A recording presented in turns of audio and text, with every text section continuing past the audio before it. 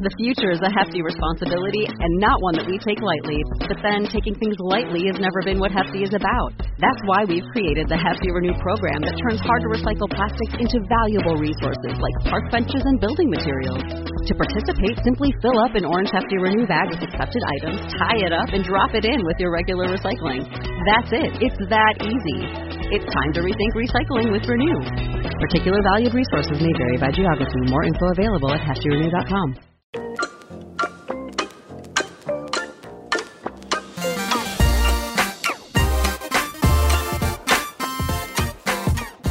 Welcome to Brains, a podcast exploring the inner workings of our brains and how film and television portray them. Hosted by me, writer-director Heather Taylor. And by me, film and television editor Sarah Taylor.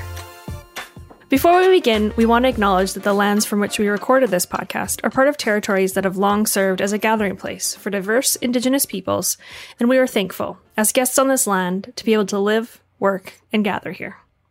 On today's episode, we'll be talking about Misogyny with Guylaine Marois, who is one of the directors of Backlash, Misogyny in the Digital Age. This tour de force documentary throws us into the vortex of online misogyny. This bleak opus, reminiscent of a psychological thriller, follows four women: former president of the Italian Parliament, Laura Boldrini, former Democratic Representative Kia Morris, French actor and YouTuber Marianne Sukin, and Donna Zuckerberg, a specialist in online violence against women, and the sister of Facebook founder Mark Zuckerberg.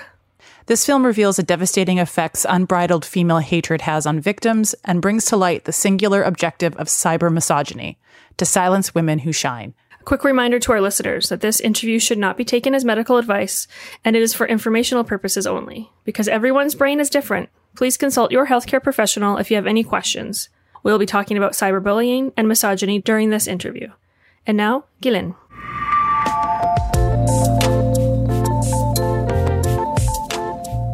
Guylaine, thank you so much for joining us today on Brains. I'm pleased to have you in person as we're sitting at the Calgary International Film Festival podcast studio. So thank you, Sif, for having us in this wonderful place. And thank you for inviting me. Yes, I'm so excited to dig into your film, Backlash, Misogyny in the Digital Age. It was a tough one to watch, an important one to watch. Before we dive into some of the specifics on your film, I would love for you to tell us a little bit about yourself, how you got into filmmaking, and then maybe how this film became the film that we have today. Yeah. Well, I am a musician first. So, but as you may know, because you're an editor, there's an intimate relationship between filmmaking and music, and also I am very curious. So I started doing journalism in music. My studies are a little bit everywhere. And so I studied law, I studied also cinema, and also musicology. So I had started a master's in musicology, and then I started writing in a newspaper. And so, telling stories, and I was really fond of writing articles.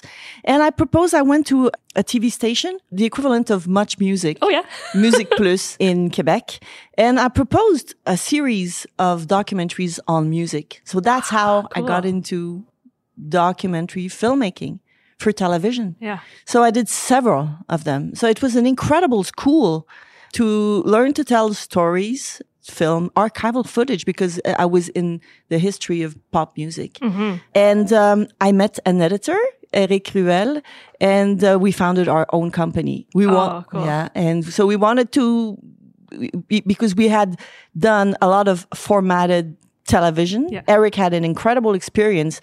He worked for the NFB and as an editor. He was very young, but he was working constantly with a lot of directors. And we founded our company, made our first film, and we had immediately attention. So that's how 20 years ago we started our own company. Amazing. What's your company called? La Ruelle. Awesome. Yeah. So when it came to this film, how did you decide that misogyny was going to be your topic of discussion? We approached our documentary filmmaking. We always do something different. It's, we've kind of fall in love or we are compelled by something, and we tell the story of this issue. So a young feminist approached me, Léa Clermont-Dion, and she had written a book and had received a lot of hatred on the social media platform. And it was the time also that in the United States, there had been the Gamergate. I don't know if you're aware of the Gamergate or what it is, but just to remind people, females in the gaming industry started being attacked, especially Anita Sarkeesian, because she had been denouncing tropes, sexist tropes in video games. So a lot of gamers started attacking her, sending her rape threats, death threats. And there was something really scary happening. So, this started a phenomenon. And also in Canada, we had Rithia Parsons, a young girl, and Amanda Todd, two young women who had been harassed online and had committed suicide. Yeah. So that was 2015. So Leah and I was working on other projects as well. But we started doing research for about 3 years before we wrote a script. And you know how financing works. You have to, flesh out a lot of the research and, we do the script. And we interviewed many victims and also experts. And then we realized that the thing had to be one thing, this choral film following 4 women from different, backgrounds, countries also, who had been attacked. How did you decide which 4 women you were going to cover in your film? Very good question. Well, we wanted a diverse casting. We wanted to show that this problem was not only a problem of young women being on the social media. It was mostly, as we discovered, mostly women who speak loud, who are progressive, women, feminists, that receive this type of threats, and a lot of politicians. So we decided to follow Laura Boldrini, an Italian politician who is the most harassed person in Italy. She receives every week, and she's been there for a long time. She's still continuing her career. I don't know how. She's amazing. Yeah. She is. Wow. A lot of courage. So her in Italy, a woman in her 50s.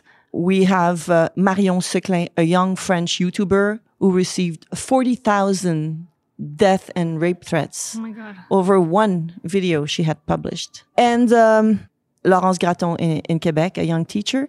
And also Kaya Morris, a Black woman, a Democrat in Vermont.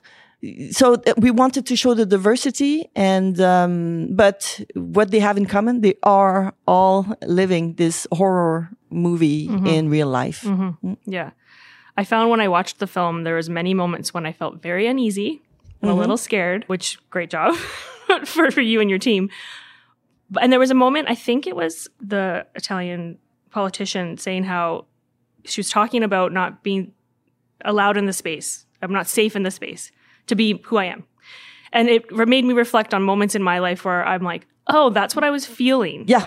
I'm not safe here because even though you're not saying it, my presence as a female human who has a voice is not safe for your view of what I should be. After watching the film, I had to really reflect, oh, maybe that's what I'm feeling. Like I'm dealing with misogyny. I live in Alberta where there's a lot. So I was curious, were there moments when you were going through this process and you're going to tell this story and you knew it was going to be out in the world that you were a little nervous? Like, did it scare you what was going to be put out there and how you might get? In the beginning, and just like you, I realized doing the film that I had been also a victim of these attacks. I had made a film about a nuclear power plant that has been shut down after the release of our films. So we received lots of attacks, obviously. Yeah. And at one point I received dead animals in my Messenger account and really, pictures of, cows. You know what happened? I didn't think that it was about 2013, 14. But I didn't think, I'm being a victim of cyber violence. But what did I do? I stopped publishing content on the nuclear issue because, so that's what happens. Yeah. So it has real impacts. But when the institutions announced they had greenlit this project in 2016, 17, we received threats Wow. And we were receiving anonymous phone calls for about 2 weeks when we were researching. So we were maybe a little bit afraid then. But I have to admit that following these women has taken away my fear. Because I think we have to not be afraid. Yeah. The goal of these people who do that is to silence us. Yeah. That's the goal. And, and it's very easy when someone, when you're fearful, you shut up and you stop acting. And all this courage I saw in these women. And, some people are telling us when we're doing interviews, we have been doing many interviews in Quebec. So people tell us, oh, are you afraid? Because we go and present it to the audiences, everywhere. I've been doing many, many presentations. No, I'm not afraid. I refuse to be afraid. Good. Wow. Yeah. So during this process, how's your understanding of misogyny changed during all of this? Well, it changed tremendously. I think I was not aware of the scale of it. And I kind of thought that life things had changed and women were, almost maybe not equal, but that we had gained many of our battles. And doing this research, I was very amazed to realize that whenever in history women have fought for rights, going back to antiquity, is that a word in English? Antiquity? Yeah. Yeah. Okay. Going back to ancient Rome, women were fighting to be able to, what we say in French is conduire des chars romains. They had Roman cars with horses. Okay, yeah. So they wanted to have the right to drive or be on these cars and the right to dress the way they wanted. And, today, at the exact moment we're speaking, some women are fighting for these exact same rights. Yeah. Yeah. And every time women have fought, they have had a backlash that pushed them back even further than they were in the first place. That's kind of amazing. I read a book. Francis Dupuy-Derry wrote a book on this, topic where he reviews the history and that every time women fight for their rights. So that's why actually the title of the film is Backlash, because I'm not saying that it will happen. Actually, we have to fight for it not to happen. Yeah. But what we're experiencing with cyber violence, we interviewed also Donna Zuckerberg, Mark Zuckerberg's sister. And what she says is that she has written a book also on the topic. And she says that the social media platforms have brought misogyny to a scale of violence that is unequaled. Yeah, totally. Well, what do you think about the drive of online harassment? Like, because there's a distance, because it's on a screen, do you think it's just more easy to do? Or absolutely. It's become it's kind of a tool to harm, to silence, but it's cheap. It's easy to use, and there are no consequences. Yes. You're not being punished. People don't see you. So yeah, you can go about your day and nobody would know the wiser. Yeah, it's awful. How do you think misogyny impacts our mental health? I think it's hard to describe in a few words, but it's huge what it can do, But, there's a big democratic issue here. If women don't feel capable, if women become silenced and go away from the places of power, well, it's awful. And I taught at a university last year, and some young women, because I was talking about this project, and one girl, she told me, well, of course, now it's integrated in their minds that if you have a public role, that's what's going to happen. And this young woman told me, well, I wanted to become a politician, but I'm not going to do this because I'm not willing to suffer this situation. So what can we do? What do you think we need to do to change? I know you've done all this research. You've been with these women who've experienced intense hate and harassment. Do you see a way out? Well, yes. I have to. I think we have to be. I'm like, tell me. Okay. So many things. Education first. Okay. So we have to educate young women and young boys. There are two things happening. Some of these aggressors, perpetrators, or, they follow an ideology, the specific case of men, just like in the film, we have one such man, Max Misch, who is proud to be racist and misogynistic, because there's an ideology behind it that he believes. But a lot of the young men, or not that young men, they don't realize what they're doing. They don't measure the impact. So education is very important. So we developed, along with the film, a platform, and with also psychologists, educational tools to go in public schools, in schools in Quebec. We want it to be translated in English, for Canada to, now we're lacking the funds to do it, but in Quebec, it's ready to go in every school. We have videos also, specific videos, because the film is maybe a little too intense for young, children, for young children, but we also have videos specifically for the young audience. So education, but also we wrote a petition, Leah and I, and we're asking our politicians to. The other problem is that the police officers and the lawyers and all the people in court, it's not that the laws are there to punish the aggressors, but people euphemize what cyber violence is. They say, "Oh, it's virtual." Yeah. It's not going to hurt you. It's fine. It's just get off of your Facebook or your phone if you don't want these things to happen. So we want the police officers to have a few hours to be schooled. Oh yeah. To training training. Yeah. Thank you. No problem. To receive a training.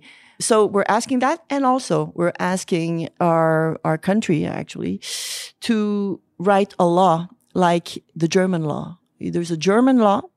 It's easy to know that the German people, whenever there's fascism rising or heinous ideas being, so they're very sensitive to this. So they wrote a law obligating the social media platforms to pay 50 million euros if they don't remove heinous content within 12 or 24 hours. Yeah. Because, the technology is there, but the will is not there because it pays. These heinous posts pay. They're published and they're shared and they're shared. Yes. Yeah. People. Yeah. So, and these platforms are above the law. They shouldn't be. No, they shouldn't be. They shouldn't be. And it's like this, it's been this gray area, but for too long, right? Yes. For way too long. Because there's been you mentioned a few stories off the top of young women who ended up dying by suicide because of what had happened. And it's just, I'm not going to give away stuff in your film, but it is life and death. What is happening? Yep. And again, like what we were seeing in Iran right now, it's so present everywhere. And I think that was interesting when I was watching your film. I was like, for some reason, I'm like, oh, this is just an American thing, the digital part of it. And I'm like, well, of course it's happening in France and like around the world. Of course it is. But I just was thinking, it's just like this small group. But to see it on this large scale, it was really, it was eye-opening, even for me. Do you think that this misogyny-driven harassment, is it getting stronger or worse? Or is it's just the same as it's always been, but we have a new platform for it? Well, I think it's always been there, but it's being magnified. I think it's worsening. And I spoke to many people in the US, the counterterrorism also people, because, we were looking for, when we were trying to find our story. And one man told me that during the pandemic, it grew tremendously because people spent a lot of time alone, a lot of people being radicalized behind their screens in many ways. And you probably know about the incels. Yeah. We had such a terrorist attack here. So this started with misogyny, online misogyny. Yeah. You didn't have that before, men going out and trying to kill as many women as they can. We have had in Quebec a very traumatic experience like that. It's Polytechnique, Marc Lépine, who killed women in Polytechnique, engineering school. Yeah. But this man has become a hero for all of these people, even the Christchurch event. Wow. So, they know his name.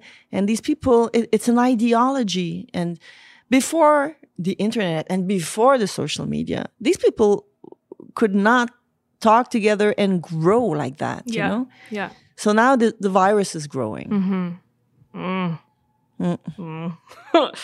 I found it was interesting, and you showed it in the film. The technique that is often used is that they start small and then they just pile and pile and pile and pile and pile. Why is that happening? And is that how you saw it throughout? Yeah, why? If you know. I don't know why. Yeah. Why, for instance, I think like the case of Marion Seclin in France. She's this beautiful young YouTuber, but she's a feminist. I say, but she's a feminist. Young women who do makeup tutorials, they don't have... They're not getting the... No, they're not getting aroused. But, so Marion is a feminist, and she published video about street harassment. Because, like walking down the street kind of thing. Yeah. Yes. Yeah. And so it's like she touched something very profound in the French culture. Oh, okay, yeah. And, this machoism. Yeah. And it's something incredible happened. It's amazing. She became this target. And I guess it was shared because I don't know. It's hard to explain why hatred grows like that. Mm-hmm. In the case of Kaya Morris, it's very disturbing because, that was an incredible revelation for me to go in Vermont. Like for me, a Quebecer, like living across the border. Yeah. Vermont was very progressive, used to be the place where, the people who didn't want to go to the Vietnam War used to go to a hippie place, Yeah, totally, yeah. Yeah, you even mentioned that, yeah. Yeah, and now it's changed a lot. Yeah. I guess poverty has something to do with that. But this man who started harassing her, one man, Max Misch, we can say his name because he's proud of of doing all these things. So he moved. He was originally from New York. He moved to Vermont because it is the whitest state in the United States. Wow. The place where there is almost no black people. So that's why you move there. And what happens? Like the day he moves, he sees a poster of his new MP, but his state representative. Yeah, state representative. And it's a black woman. The problem is, because of the social media, he found followers, like-minded people, and started harassing with this group, this woman. Yeah. During your filming, how long were you following these women? What was the time frame? Well, it's about 2 years. 2 years. So during the 2 years, did you see the psychological effects of what was happening? Oh, yes. What was that? How did it come out? Well, different because Marion, she had one big attack. Mm-hmm. She went away from the social media. She just left. And 2 years later, she decided, they're not going to silence me. And now she's more behind the camera, but she still continues. She still has her YouTube channel. And that was her trajectory in the 2 years. Kaya Morris, if you see the film, you're going to see the trajectory. And at first, she was receiving these threats. She was disturbed. But what we saw was the impact on her family, her husband. We don't tell everything in the film because it would be too long, but he had a heart attack, health problems. He was born in this house, in Bennington, Vermont, and they had to go away because they didn't feel safe in their own home and their own town.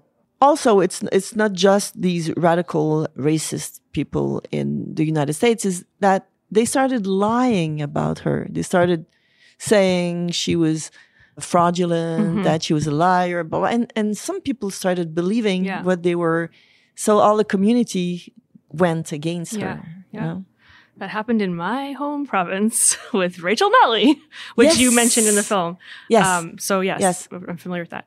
During your process of creating the film too, did you have any parameters in place to protect your own mental health and the mental health of the subjects by talking about these traumatizing things? Yep. One of the women we were following, we decided not to put her on the final cut because she was probably the most dramatic case. People would have shed tears, that's for sure.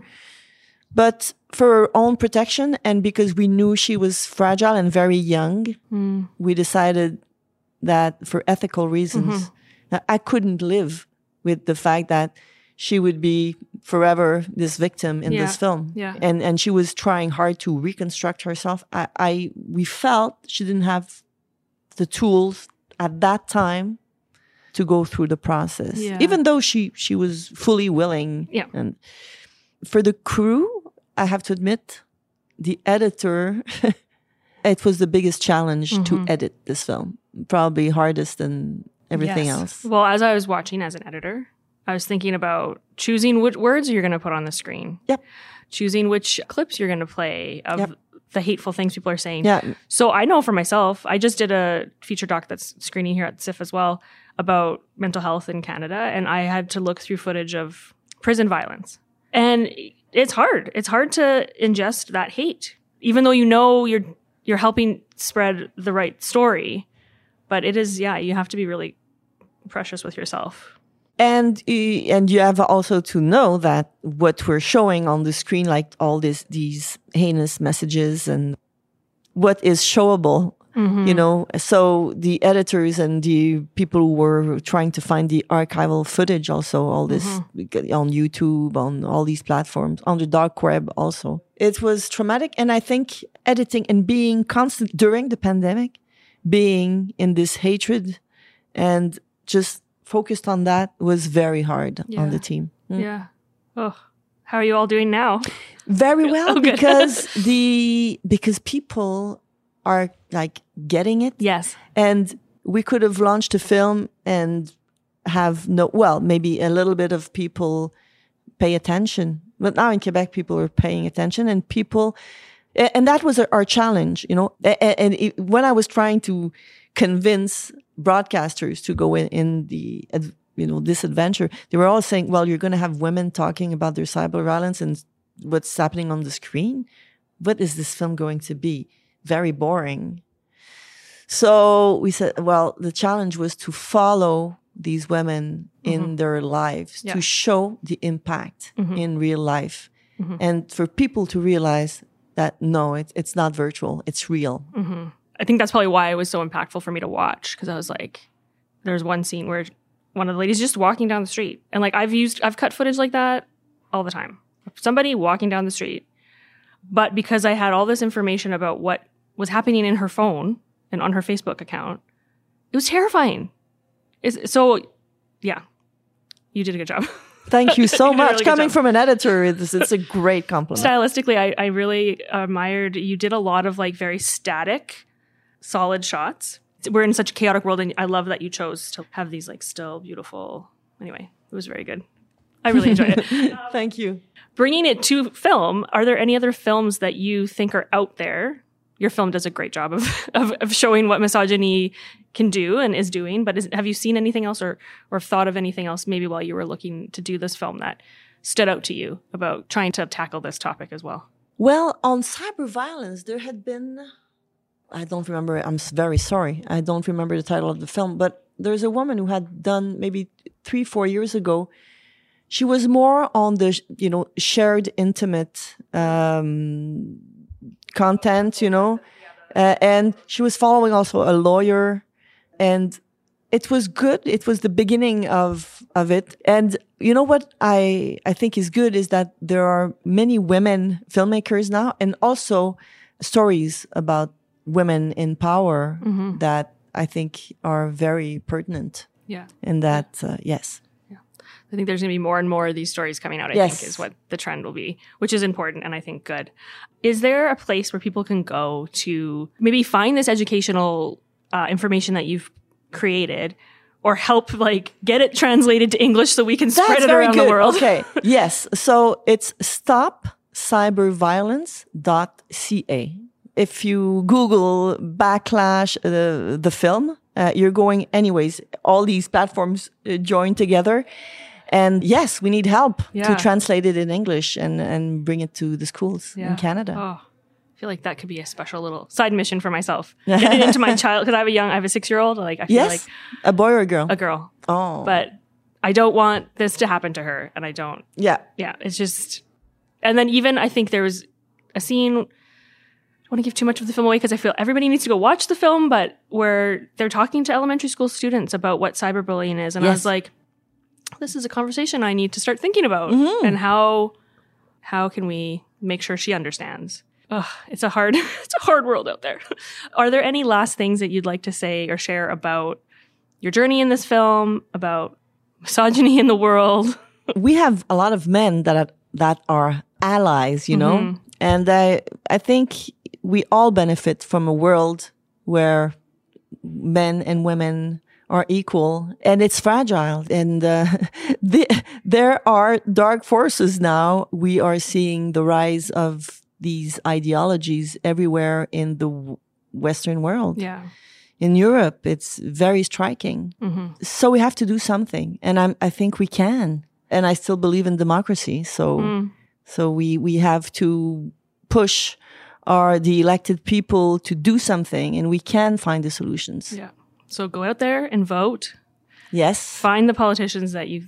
And sign our petition, please. Yes, okay. And I think we just had it translated, and we will show the film in Ottawa on October 11, 12, and we want to go to the Hill and show it to politicians and to try and to have some change. And is the petition on the Stop Cyber Violence? Yes, it is. Okay. So yeah, go sign the petition. Yes. Make sure you vote. Watch the film. Follow along to see what else Ghislaine decides to create in the future. Thank you so much. Yeah, thank you very much. First off, what a joy to interview somebody in person. It's like the first time I've been able to sit in a studio. So thank you, Calgary International Film Festival, for inviting Brains to participate in the festival and get to meet amazing filmmakers. So, number one, that was great. But this film, it really gave me lots of feelings when I was watching it. I wasn't at Calgary International Film Festival, so I wasn't able to watch the film, but I was watching clips. And I just think it will be such an impactful film for people to watch. You know, the thing that kind of was interesting, and I was like, of course it's happening everywhere. But when I was watching, I was like, wow, it's really bad in other places too. Not just in America, not just in Canada. But it's interesting because I think a lot of people think of it as like, oh, it's happening in other countries and not where we are. That it's not caused by misogyny. It's caused by, oh, someone is having a mental breakdown, or someone, or they, relate it to things that are racist or, other things, and not really putting it into the category of misogyny. 100%. Yeah, totally.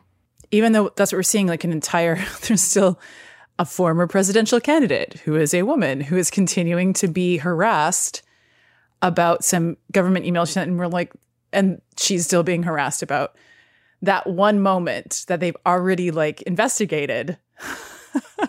You can't say it's not misogyny.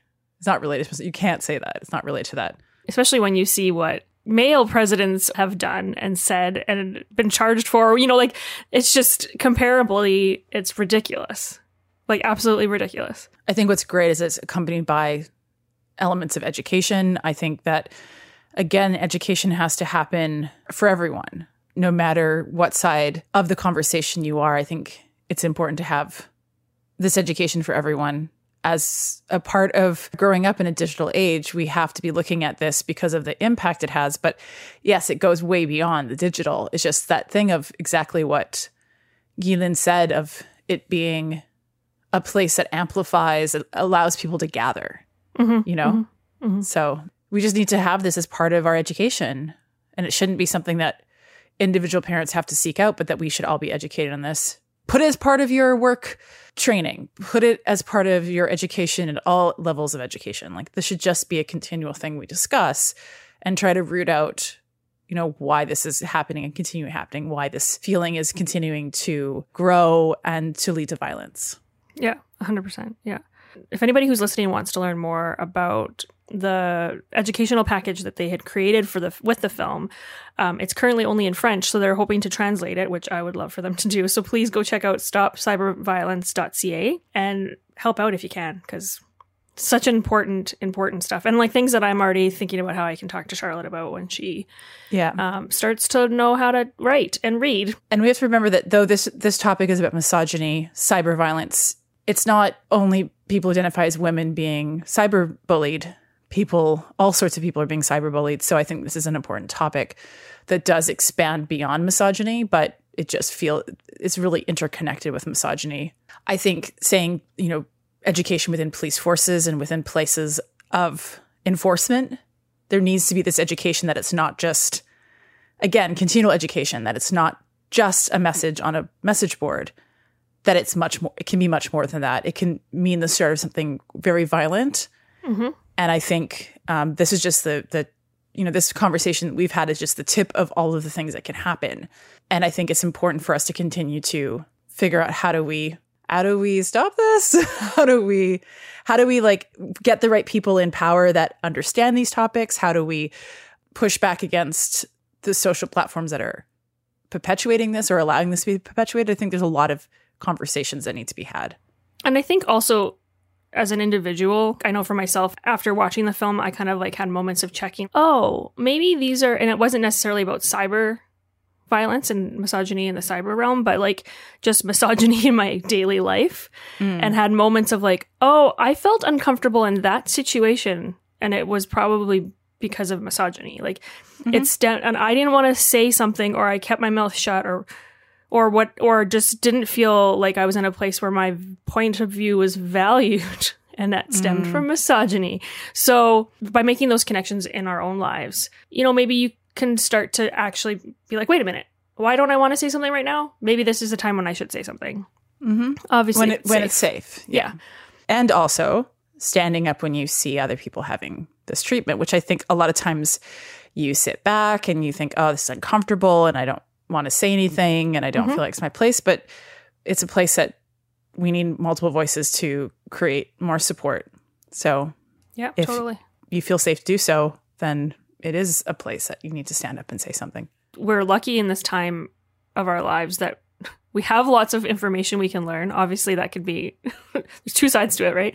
But we're being able to see more because of the internet.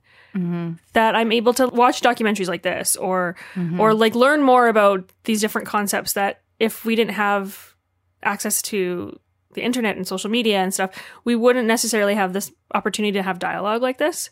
Yes. Where it's like breaking it down by not like that person said that thing and they're terrible, just like the concept of it and just like being able to take the time to understand how that is affecting you and why that affects you and why it sucks and what can you do different, what can we as a society do different. And just to remember that there is someone just as you are a person on one side of a keyboard, there are multiple people on the other sides of keyboards, and the words you say matter, and that the internet is forever. Huge, right? And that sometimes things can be taken out of context, but you have to understand that us, 140 character message could be received in the wrong way, and think about what you're putting out there, and think about what you're saying and the impact that could have. Yeah. Like, is that funny? Well, maybe not. I think to pause and to reflect on that is huge. Because sometimes, like even, back in the early 2000s, like how often did people shame women for the way they dressed or whatever? Like it was just like that was what the paparazzi culture was. It is continual, but it's shifting. But it was terrible. It was absolutely horrendous. And I think back to that time and I probably said terrible things because it was just what we did. Like and I was a teenager, whatever. Like you didn't think about it. Now I feel like there is more conversation about certain things that, well, you don't say that because that's not nice or whatever. It's not just, they need to get a thicker skin because they need to be able to take my bullshit. Well, no, that's not how it works. Yeah. I'm going to have no good segue, but I'm going to segue to some awesome things. How can you really segue to anything positive when you are talking about misogyny? Woo! Okay, so I often spend time in the US, and one of my favorite times of year is about a week before a holiday happens, because everything goes on sale. And there's a place called Michael's in the US, and it's like a craft store, but it also has like all the candles you ever wanted. When this comes out, it'll be the day after Halloween, but we were recording this the week before. So I just bought a brain. Oh. I found a brain 60% off. If that doesn't mean something, it must mean something.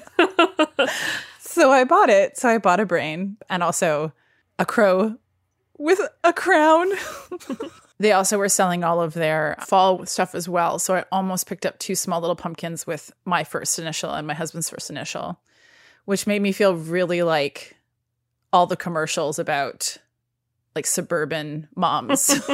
Hey, there's nothing wrong with a suburban mom.